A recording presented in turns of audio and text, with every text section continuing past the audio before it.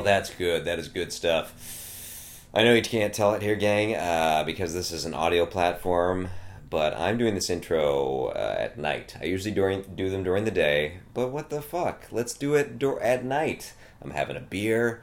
I'm easing us into another episode of, you guessed it, Terribly Funny. Hey there, gang. I'm your friend, your host, Steve Bazelon. This is, of course, the podcast where I talk to funny people about terrible things that have happened to them.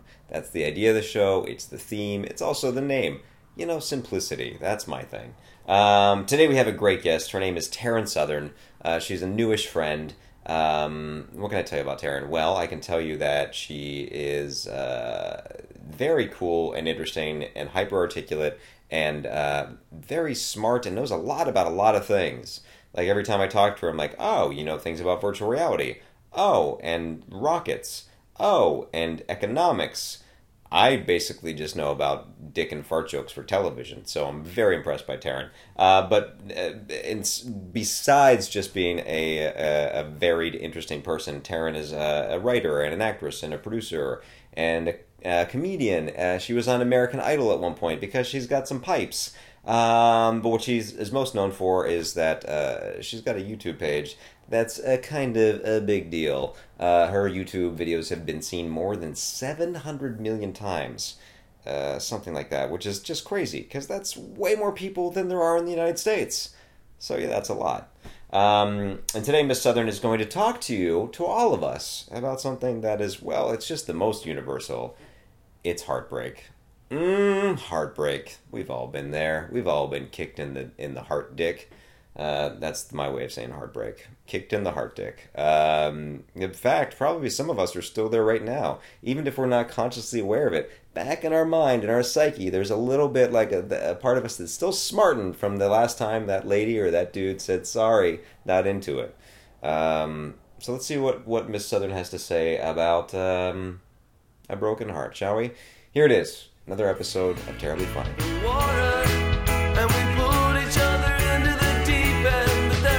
They've all been interesting, I think, in different ways. I think, I don't know, just when there's like any level of earnest and vulnerability, but also a willingness to share without being too guarded, I think, usually makes good things. Yeah, okay, yeah. Great. Yeah. Great. I mean, I have no problem sharing. That's good. That's good. Yeah, I'm probably a little too open. I think that's okay, though. You don't think it's a problem? I don't. I think I'm pretty much an open book, and I think sometimes it's jarring for folks. Yeah. People are weirded out. Yeah. When other people are so open, and I don't understand why. It's become my norm now. So it's become my norm too, but I think, I didn't used to be. I think I used to be much more guarded and play things closer to the vest. Yeah. And there's still certain things until like I've digested them or feel like they're more, until I have wrapped my mind around it, I'm not going to talk about it as openly. Yeah. But because I used to be so guarded and then went through a bunch of shit, and it's like, well, why am I doing? Why am I like, it's better just to be open, I feel like, because I used to hide, like when I was sick, I used to hide my illness. Right. Because, I don't know, it seemed like vulnerability and that showing weakness was not a good thing, and also not wanting to be defined by that. And probably a protective layer was there too, so. Where you're just like, I gotta make it through, so yes. It's easier to not have to talk about it all the time. Exactly, and talking about it all the time is also like another thing, then it becomes like it's a defining factor. Yep. But I think since going through all of that stuff, it's a little bit like, talking about normalizes it. It doesn't give it power, as opposed to just like making it a taboo subject. So then it somehow is controlling you more. I don't know. I get that. That's my backwards logic. No, I think that all makes sense. Yeah. I'm all about that. So what's been on your mind? What's been on my mind? Last, would you say, let's say month. Oh, month. What's been like a big theme? A big theme. I think a little bit in the Vegas sense, like a bit of a midlife thing. Because I think it's like I'm not an old man by any means, but I'm no longer a very young man either. Isn't that weird? And it's also weird just for me to call myself a man feels weird. Yeah. Because I feel like I'll always feel like a kid. That's and we're here in LA, which is the playground of children. It's Neverland. Yeah. It's Arrested Development entirely. So just thinking about that, what that means. Taking bigger swings creatively, so I don't wake up and I'm like 45 and then like still doing the same thing. Great things, but doing the things that I've always wanted to. Yeah. Like if like the clock is ticking for that, and then also relationshipy stuff. Yeah. because also not super young anymore. What type of relationship-y stuff? I don't know, like I was at one point settled down, and Yeah. that was lovely, and then that took a turn, and then I was single and still am, and that's kind of fun. Yeah. But it's like equal parts like exciting and demoralizing. Yeah, totally. You know? Being single in LA is totally that. Yeah, it's exhausting and it's like fun because, you know, like, hey, new boobs. That's fun sometimes. And like the New excitement boobs of, like, are always fun. always fun. Yeah. But then it's also like, well, this feels empty. I'm just like going Yeah. through the motions sometimes. Yep. And just trying for I don't know why. Or just like trying to push like a square peg into a round Do hole. you still believe in true love? Um, Or did you ever? Like, is Yeah. it the concept of fairy Well, tale true. romance or maybe I should word this differently. Sure. A lifelong partner. I do. Okay. I think that's tenable. I don't think it's easy. I think because we all evolve. Yeah. But yeah, I think that's possible. The idea of true love, I think, is a little bit too quaint and convenient because I think it's any sort of. It's always going to be work. Any sort of relationship is going to be work. And true love, I don't know. I think it's maybe harder to find like true like. I think it's easy to find somebody that you like. I love you, and there's a passion here. But like, am I going to always like you? Yeah. Which I think is perhaps harder to find. Yeah, that's true. True like. I like Yeah. that. Yeah. The search for true like.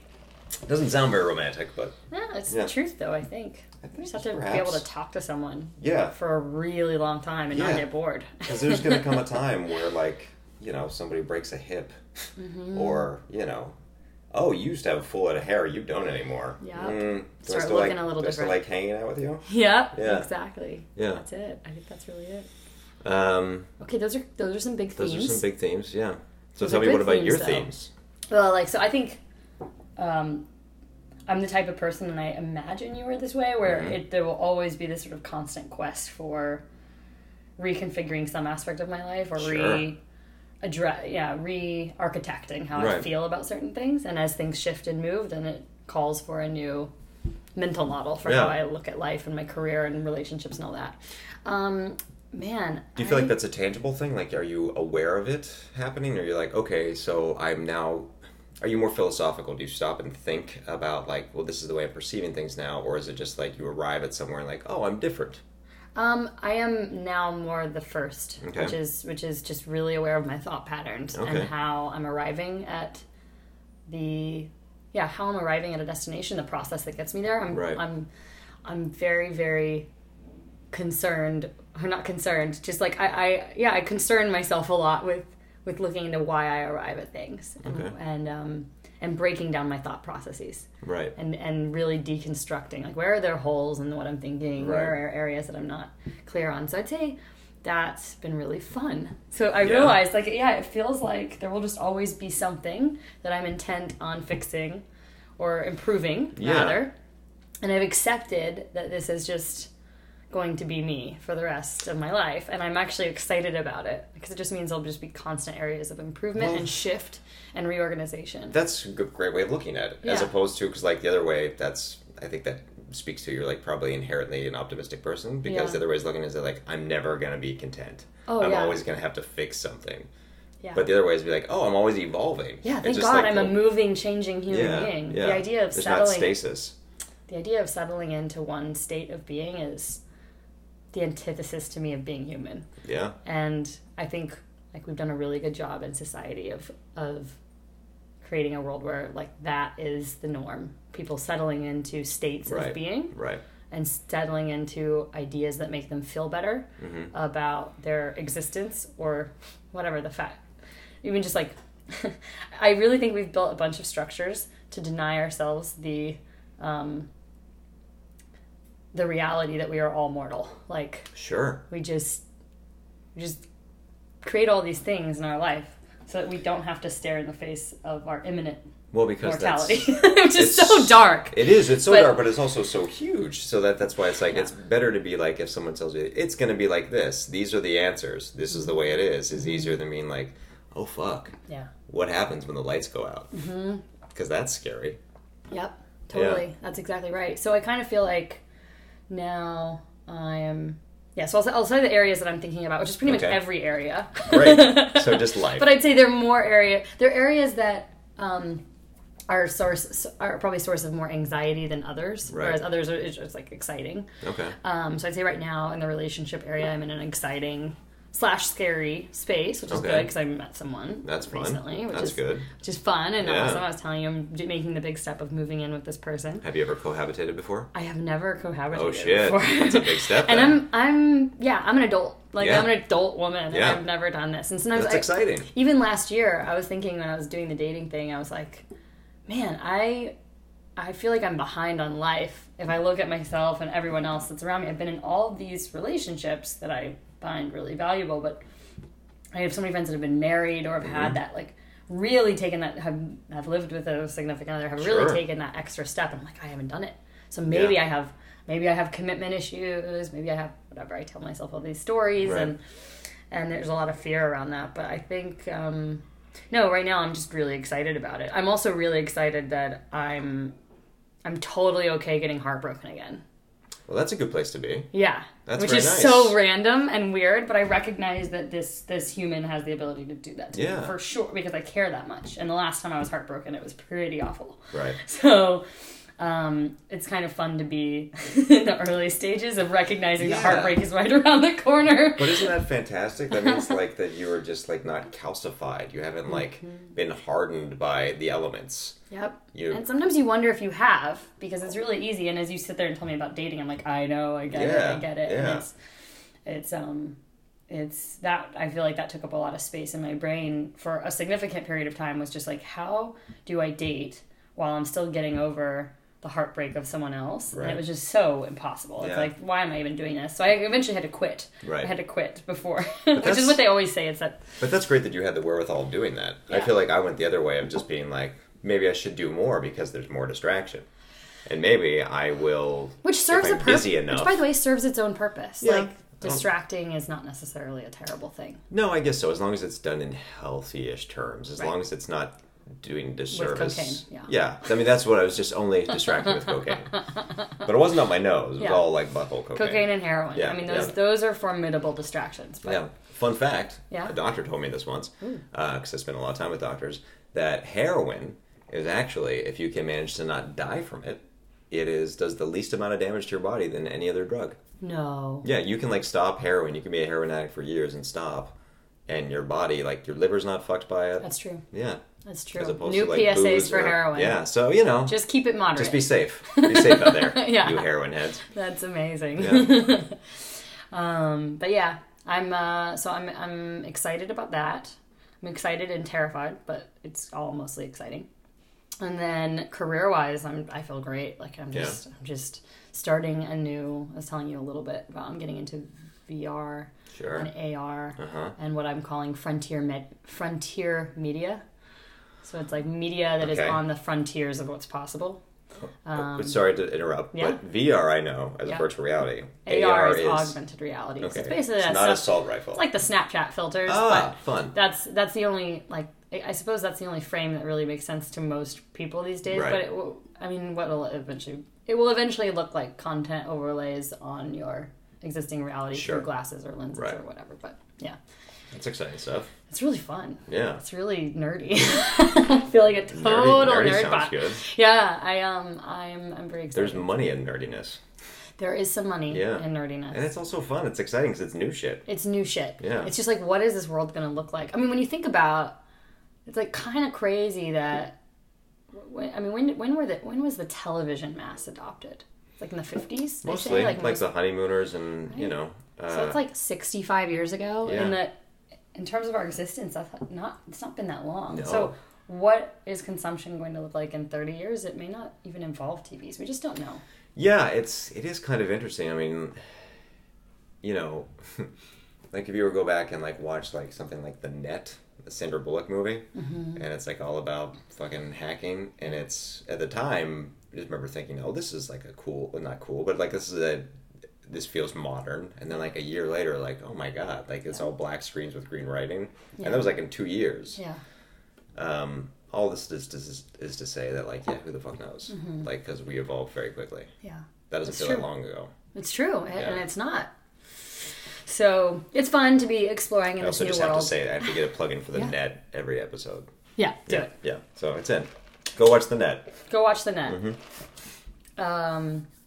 Yeah. So I'm career-wise, that stuff is good. I'm trying to think of what other themes are present in my life right now. Well, okay, so it seems like right now things are going in a positive way. At least you're excited about it. Yes, Was I'm there very excited. a period in which that has informed us, like a period where things were not so great? Of course. That have, like, now allowed you to be more okay and more excited, more optimistic about where you are? Yeah, I last year was rough, generally speaking, but I, for better or for worse, now when I have people come to me and they're like, "Wow, I've had a few friends come to me in the last few months that have been going through similar experiences that I had last year, and it's been really traumatic or trying for them," and now I'm like, through their tears, I'm almost excited for them because I know that this is that. There's like few times in the history of being human where you are that willing to look at the forces in your life that require change. Right. Or the perspectives that need to be flipped. Right. In order to, I guess exist happily. Yeah. And so it's kind of exciting to see. I mean, I guess I look back on that period of my life now as that, which is crazy to think because I just I would have punched myself in the face if I'd heard my self a year and a half later telling me that this is how I'm going to feel. This is good. This is all good. This is building character. This is building. I don't think it was necessarily character building, but and I would never ascribe people's grief to that. But I think it does. I think having a tough year in the way that I did, and it was just tough in all the ways. Right.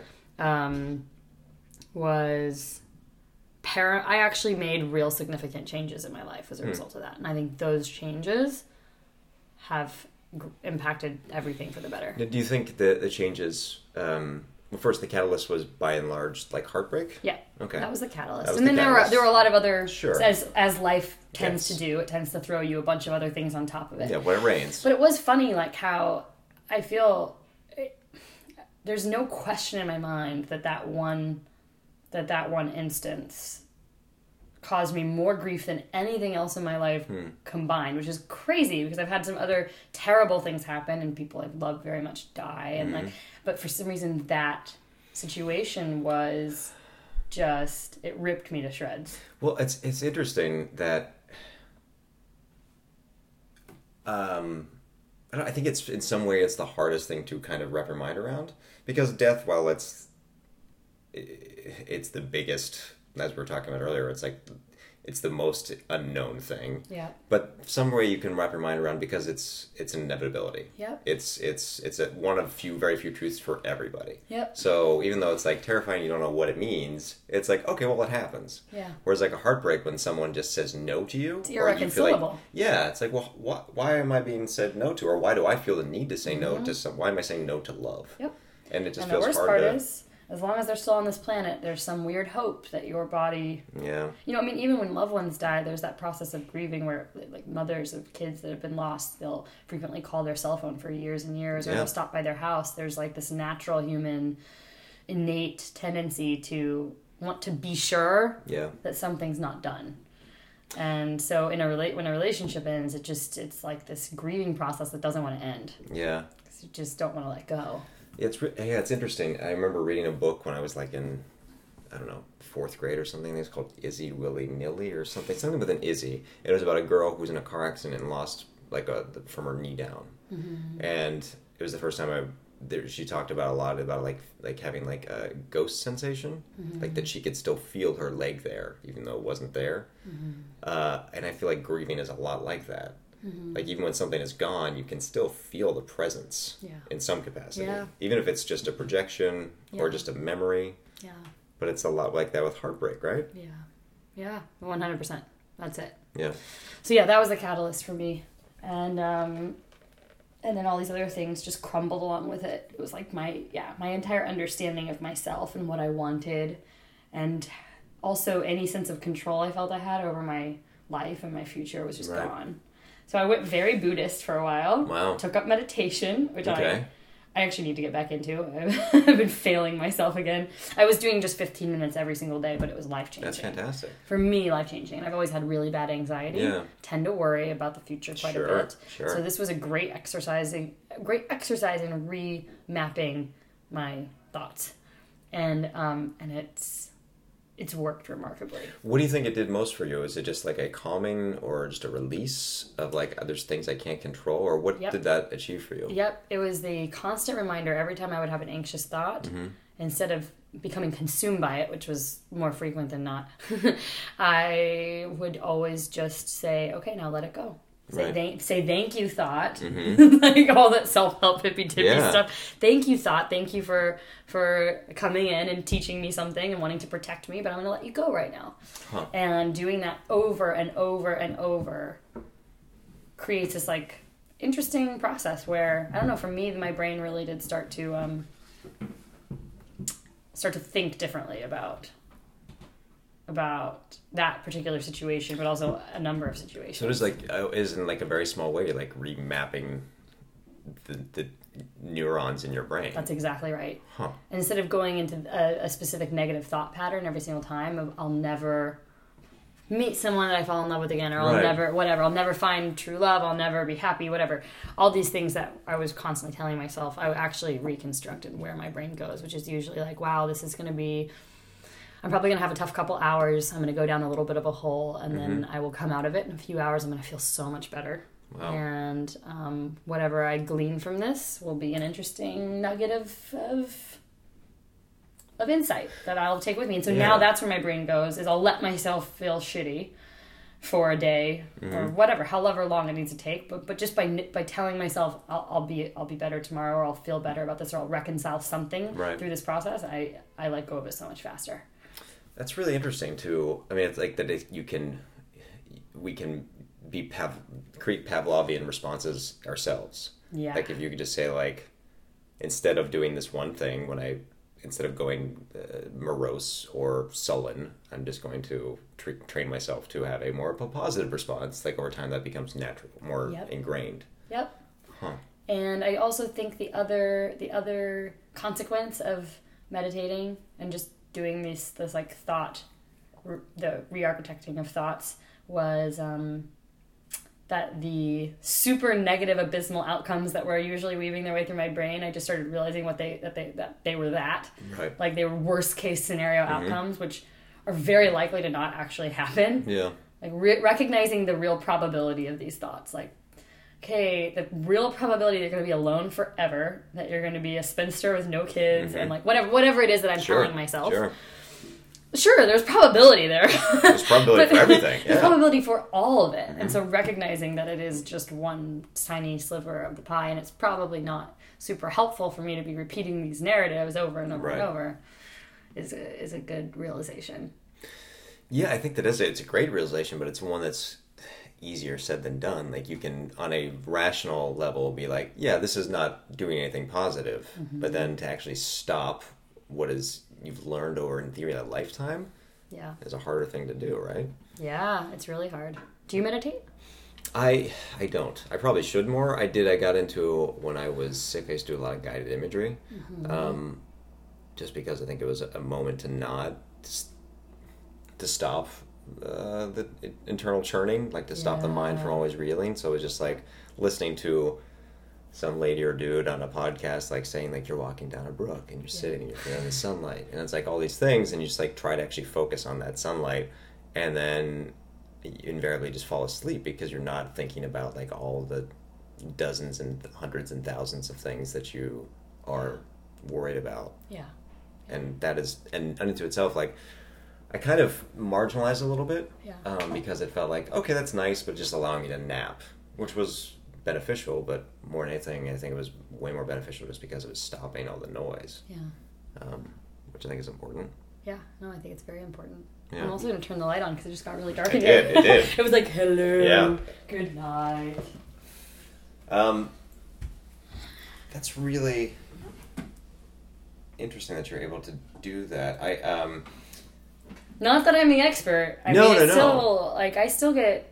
It's funny, when you came over, I was dealing with something, right? And this situation would normally have casts me down a really dark wormhole. Right. So I actually, while we were talking about this, I was like, interesting. Yeah, I normally would have been very unfocused and probably a year and a half ago unable to have a conversation with you right now because I'd be so upset. Oh, wow. Yeah. Well, like sorry, that's happening. No, but it's okay. Like, I'm recognizing that that's how much I've changed because I just know me and I know what typically makes me anxious or upset. And I'm aware that basically, for those of you listening, I was just having this like stressful conversation via text message with someone where there's like things being said and whatever. And that's the kind of stuff that normally just gets me super worked up and upset. Right. And I'm like, I'm upset by it, but I'm like also recognizing that it will all be okay and I'll figure it out. Yeah. Well, I think that's a fascinating thing about like going through something that's difficult, like a tough year and whatever, for whatever reason. If it's heartbreak, if it's, mourning, whatever, I mean, which is still mourning. Yeah. It's like the perspective that you glean from that, right? Yeah. Because like whatever this text conversation was, I'm sure like not great, but like oh well, when I stack it up to an internal level, when I stack it up to where I was, I can deal with this. Yeah, exactly. So that's how I feel. Okay. Yeah. There was years ago, I was lucky enough to work on a show that nobody watched called The Michael J. Fox Show. I remember that show. Sure. People watch that show. Like enough people for it to run like 8 episodes and then be canceled. But it was a great work experience. But the reason I really wanted to work on it is just because, Michael J. Fox has always been like a bit of a hero for me.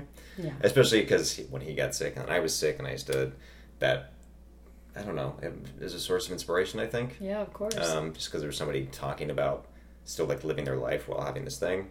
But in one of his books, he says like if you are always worried about the worst case scenario, and you're always thinking about the worst case scenario, and it actually happens, then you will have lived it twice. Mm-hmm. And that was like a thing. That's like, I love that. Right? I kind of want to write it down. Yeah. Yeah. But it's like there's power in acknowledging like what are the possibilities, and you shouldn't be short-sighted as to only like live in a world of sunshine and puppies. But okay, bad things exist, but like if I'm only focused on that, then there's a certain level of like manifest destiny, or just at least like 100%. You're adding clouds to your sunshine world otherwise. That's right. Yeah. That's right. No, we make meaning. Yeah. We ultimately make meaning. Every time I indulge in perception shifting medicines, that's when I have a heyday with that, because it just breaks down all the crazy structures that we've put in place to create meaning in our lives. Sure. Rituals, whatever. I'm always just like dumbfounded by this like crazy thing that we've created to be human. Just, I don't know, it's always so funny to me. And so that's always helpful. I come out of it, I'm like, wow, we really do make all the meaning in our life. And there's something kind of humorous about it. Well, how did you get to that place, though? Like, was there a period last year when you were, like, in the weeds and unable to see beyond the tall grass? Yeah. I'd say it was a full year of pretty dark stuff, but there was an ebb and flow to it. Right. I would come up for air for a month and feel like, oh, I'm on the up and up. Right. And then I would cascade back into a dark place. Or it just would feel, there were moments where I felt just kind of like I was just chugging along for a few months, but unable to escape the thought that it would all come tumbling back down very quickly. So there was a sense of being trapped in it, I think. And so that was a whole year. And almost exactly a year from start to finish. But now I'm trying to think. I feel, what was the question again? Just like when you're able to have the wherewithal to recognize that, like, oh, I'm deep in something here, or to see like, oh, there is maybe a finish line. Did it ever feel like hopeless, or like what point did you? I'm asking many questions at once. Fine. But what made you turn to like things like meditation? Did you recognize like, okay, this is a pattern that I want to try to stop? I started right away. Yeah. Like as soon as I felt.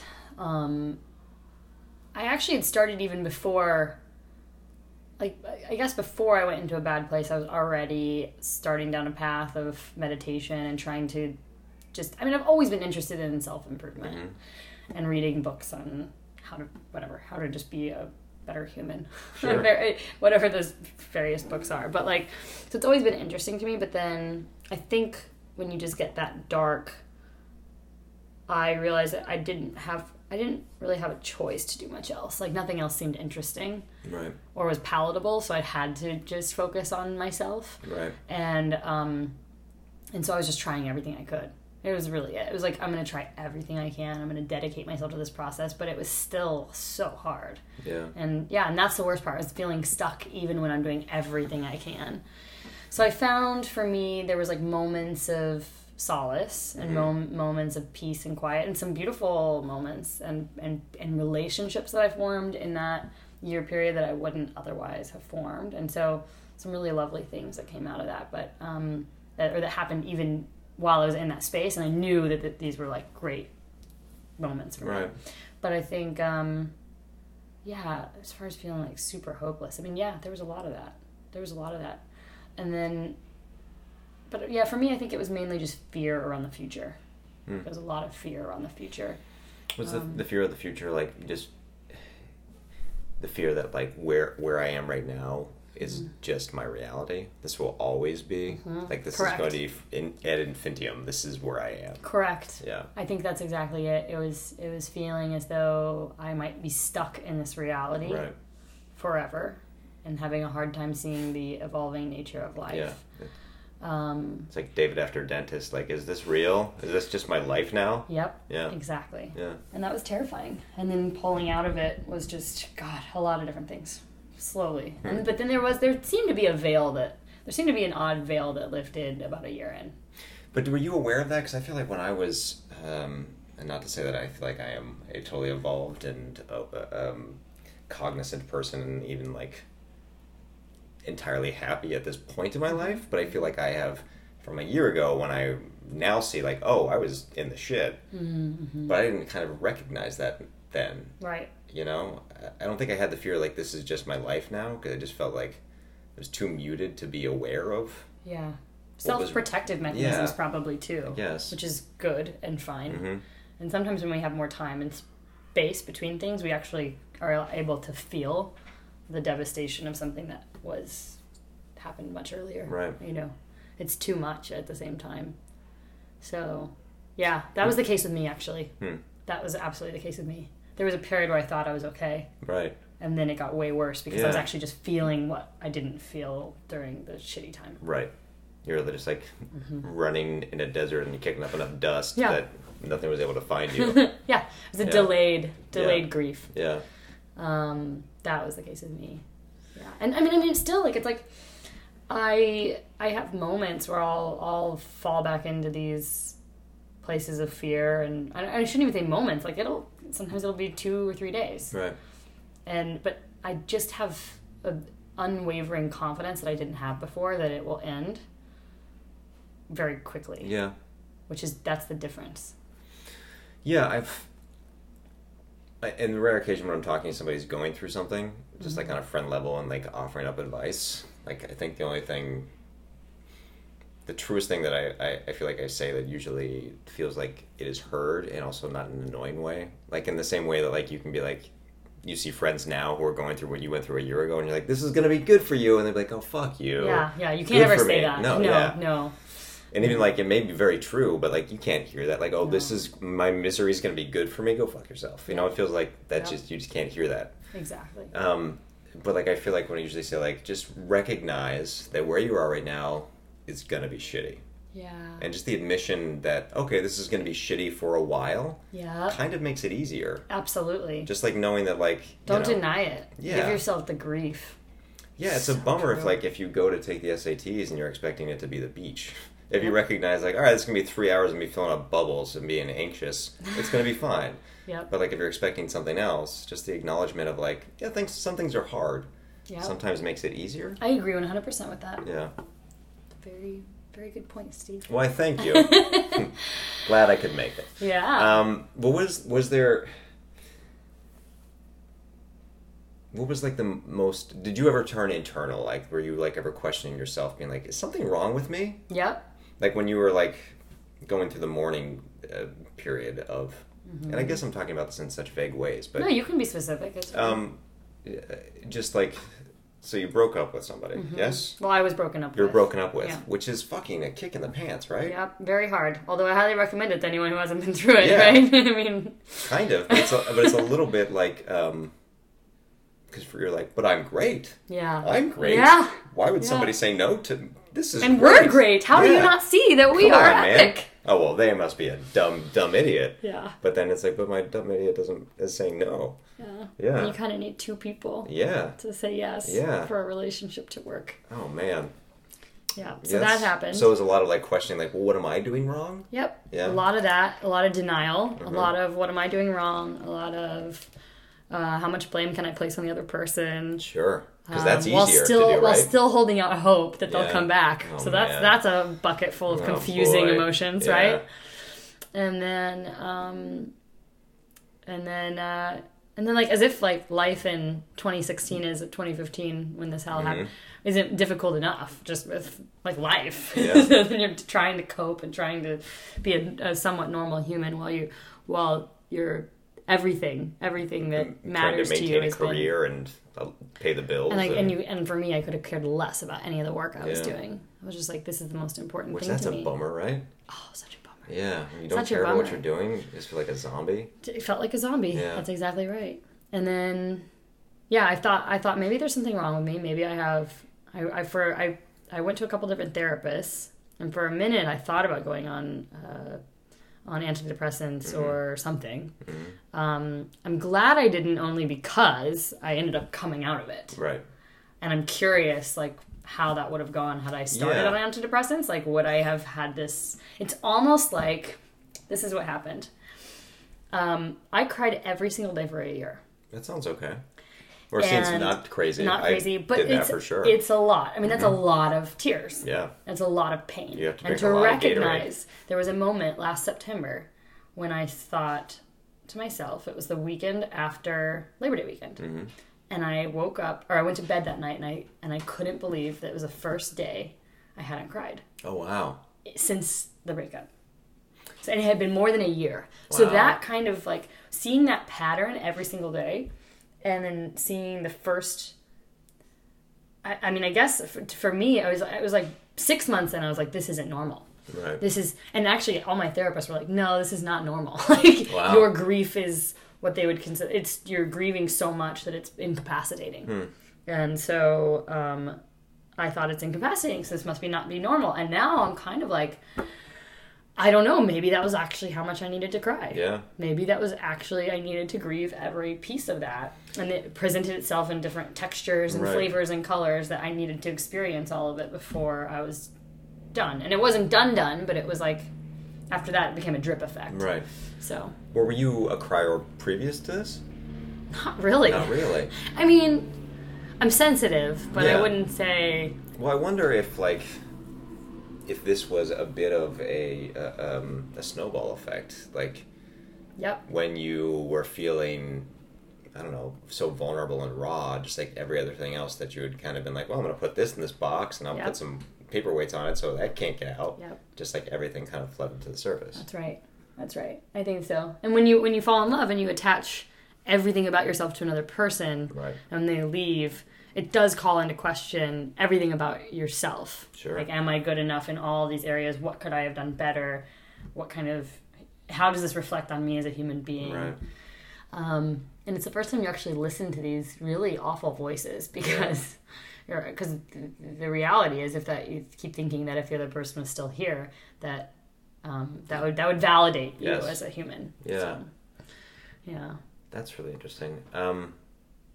How do you reconcile, in terms of like the healing process and going through that, how do you reconcile what is maybe on me? Like what can I do to be a happier, more content person and thusly a better partner? And then also while also like acknowledging that it's a two-way street and there's culpability in him and he has his own wants and desires and some of this is just not on me. Yep. Because I think it can be easier just to like put all the blame on it. It's just your fault. Yep. Or it's just my fault. Yep. And when it's like life is never that binary, it's usually not that black and white. Mm-hmm. But it's hard to not just purely assign blame in one direction because neither one is very helpful or evolved. Yep. Totally. I think It's such a complicated question, and that's also not a very pointed question either. No, but it is. It's like, it also turns into another question, which is like, how do you make love work the next time? Yeah. Right? Because it's like, I've learned all this stuff, but does that mean I can actually make it work again? Yeah. And that's scary. That just hit me like a fucking freight train. How do you make love work the next time? How do you make love work the next time? And I think where I feel I've grown in ways I never wouldn't have been possible in my last relationship is like this recognition that I think there were parts of me that I needed to take more ownership for, and not in saying like things I need to change about myself. Like there are just certain things about Taryn that are going to annoy every person I'm with, that it will always be a source of fight or problems or confusion, because that's just me and that's part of the package I come with. That's great ownership.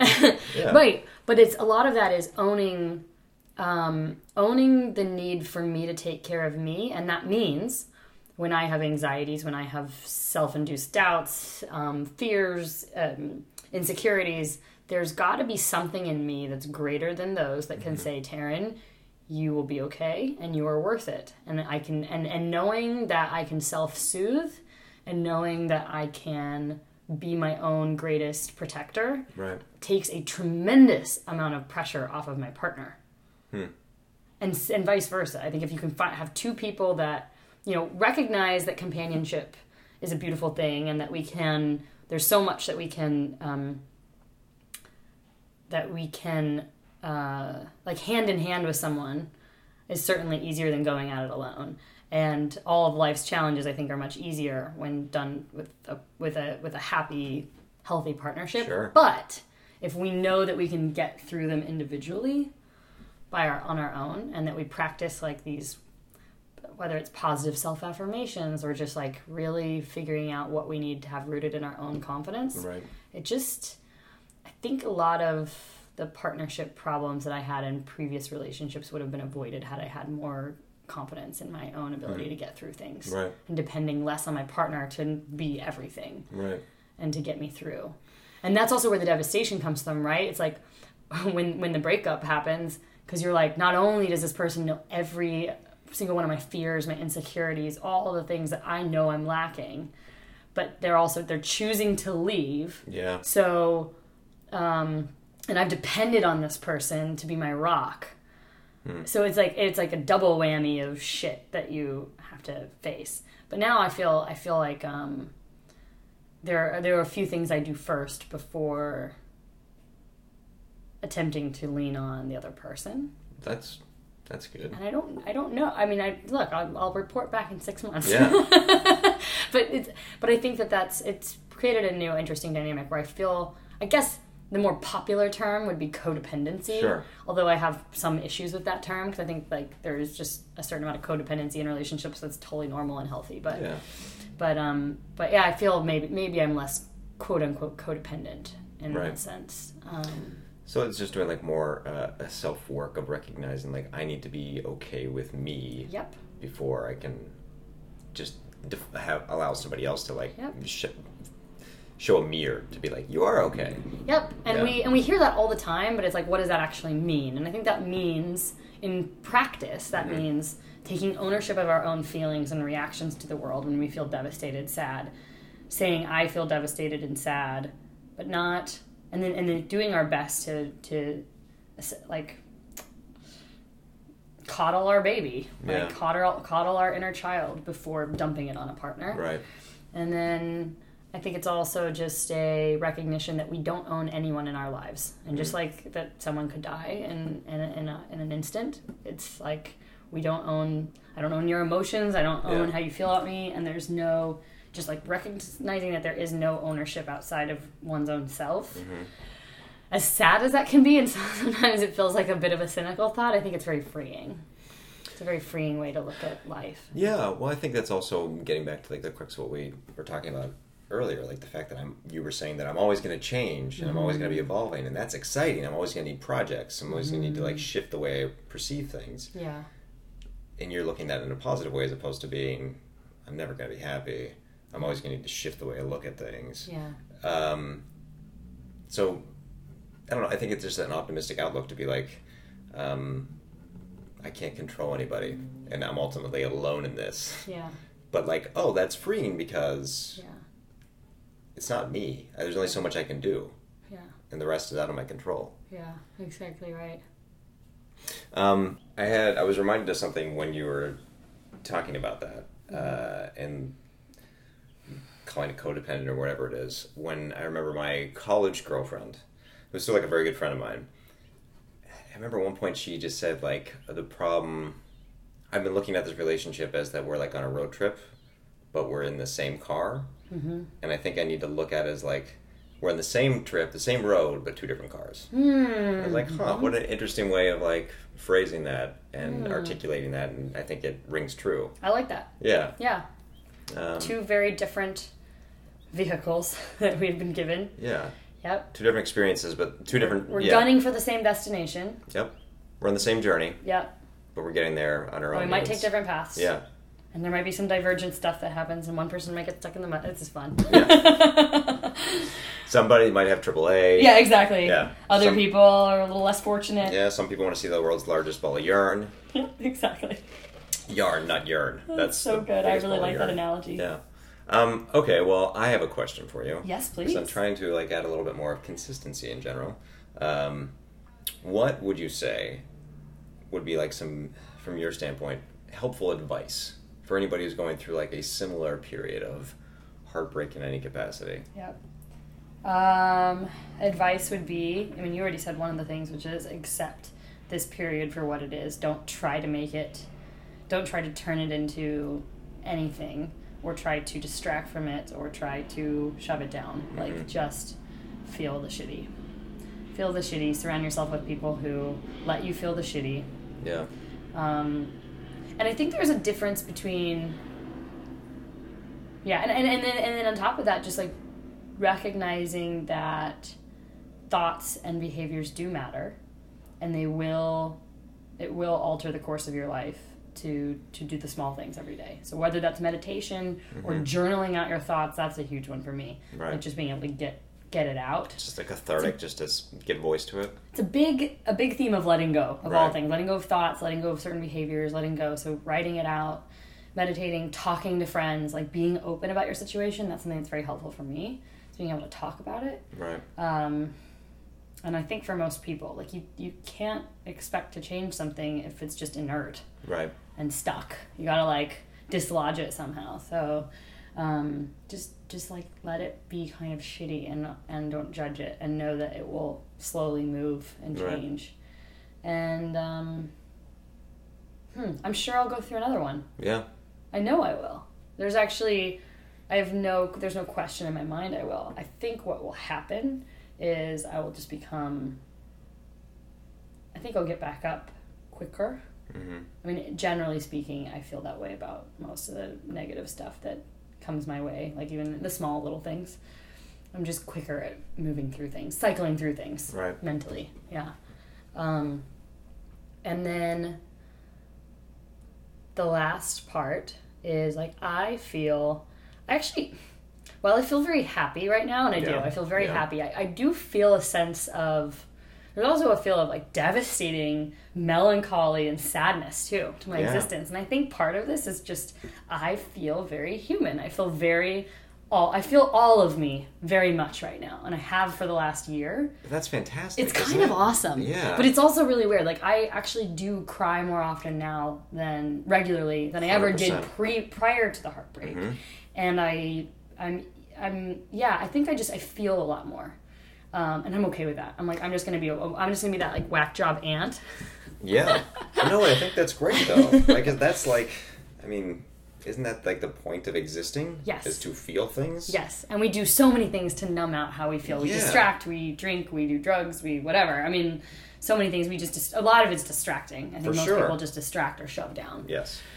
But no, I'm totally content being a super warped version of incredibly happy and excited about life, mixed with like devastated half the time. Yeah. That's kind of how I feel. Yeah, that's exactly right. I feel like even this week I had a day where I was really beside myself, but I was like, yeah, this is just Yeah, I feel like for me it'll just be like minutes or an hour or half a day yeah. that I'll just be like, ugh, I feel like fucking Eeyore. Yeah. And then, the next minute or the next hour or the next week will be like, sunshine again. Yeah.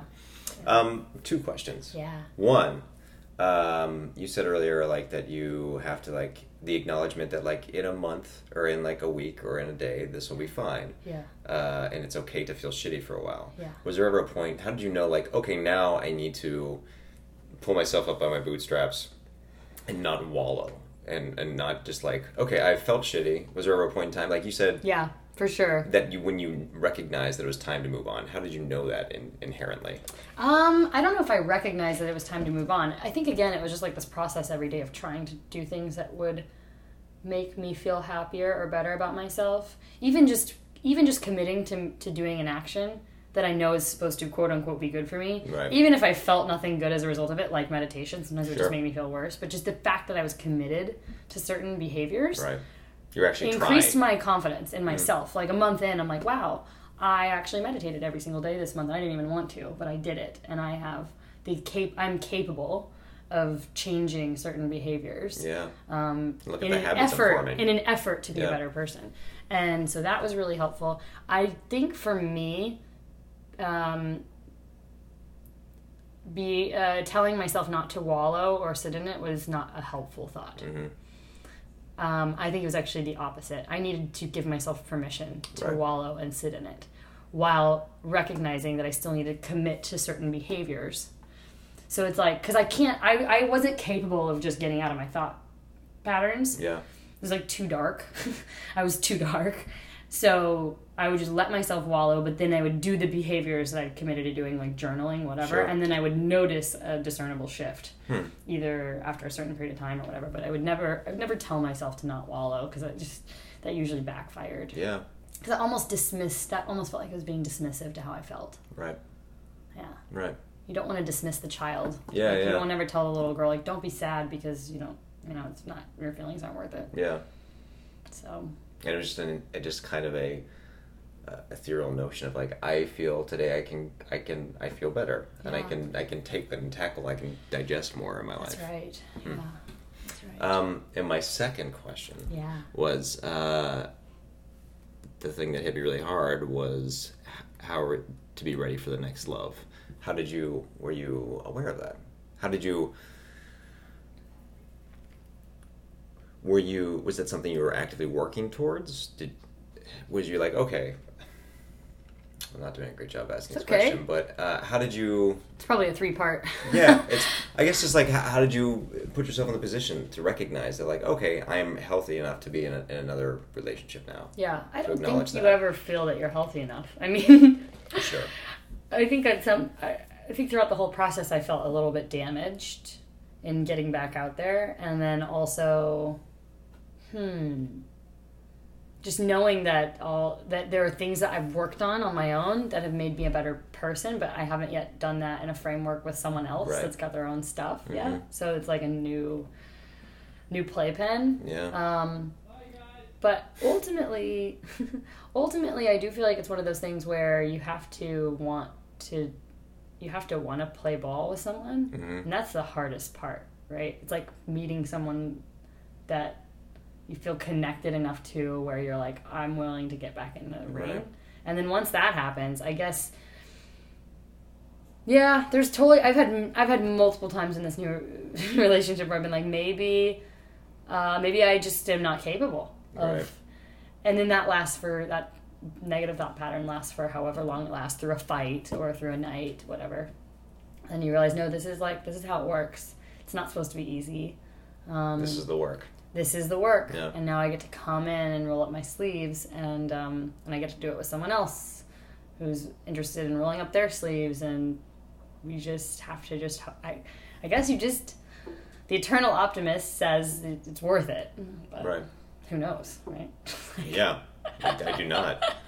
I don't either. Yeah. But yeah, there is that fear that how do I make the next one work? But I think we just have a flawed idea of what making a relationship work is. I mean, in my view, even having a 5-year relationship, that's a successful relationship Sure. in my book, Yeah. right? Like you had a partnership for a certain period of time that changed the course of your life, and things are only helpful for as long as you need them to be. Right. Things only evolve you and change you and like make you a better person for as long as they need to be, and then I guess you move on. So maybe I just have to change my framework about permanency. Well, I think I totally agree with that. I think even like 5 years, like even like having a relationship that is handled with like in the simplest terms, like with love and respect and kindness that lasts a year. Mm-hmm. But I think what it comes from is like, was that successful? Was the process versus product? Mm-hmm. Like if the product you're seeking is like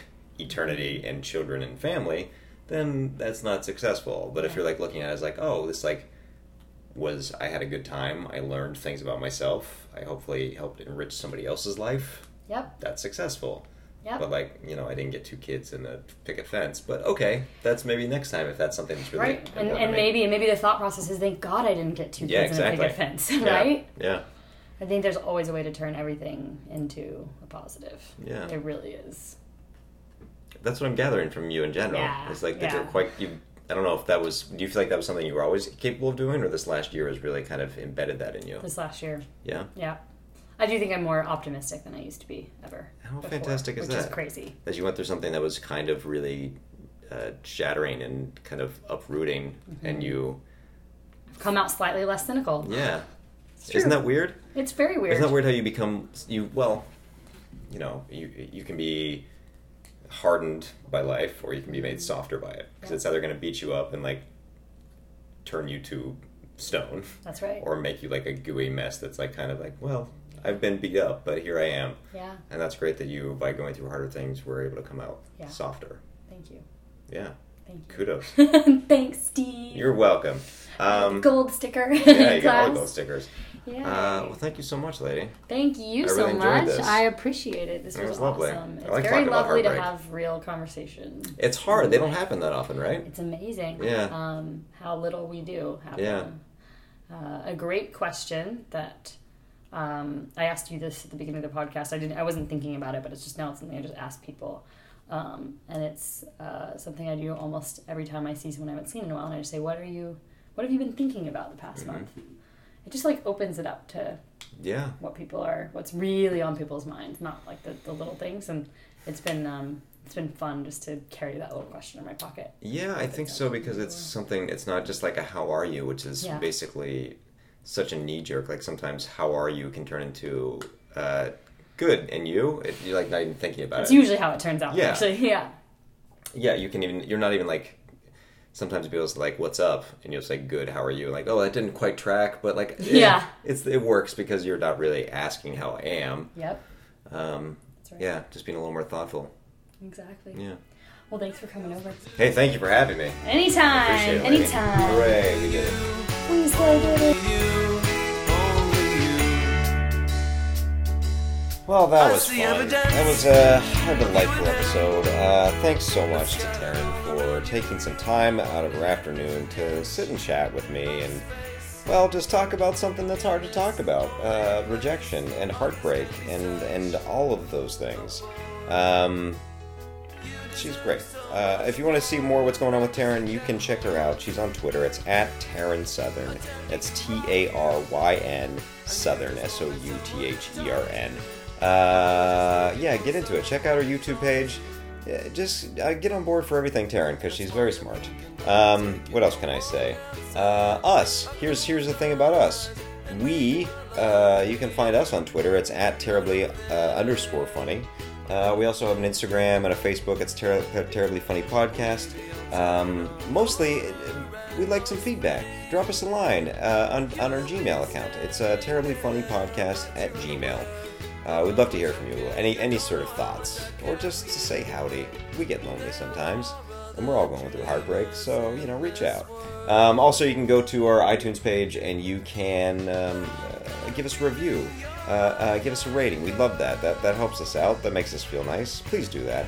And that's it. Otherwise, than to say thank you to Hayden Fongheiser, Julia Pott, Kingdom Flying Club, and mostly to you guys, just for sticking around and being delightful and being so darned handsome and pretty. That's all I got here, gang. Hope you have a great week. Mwah.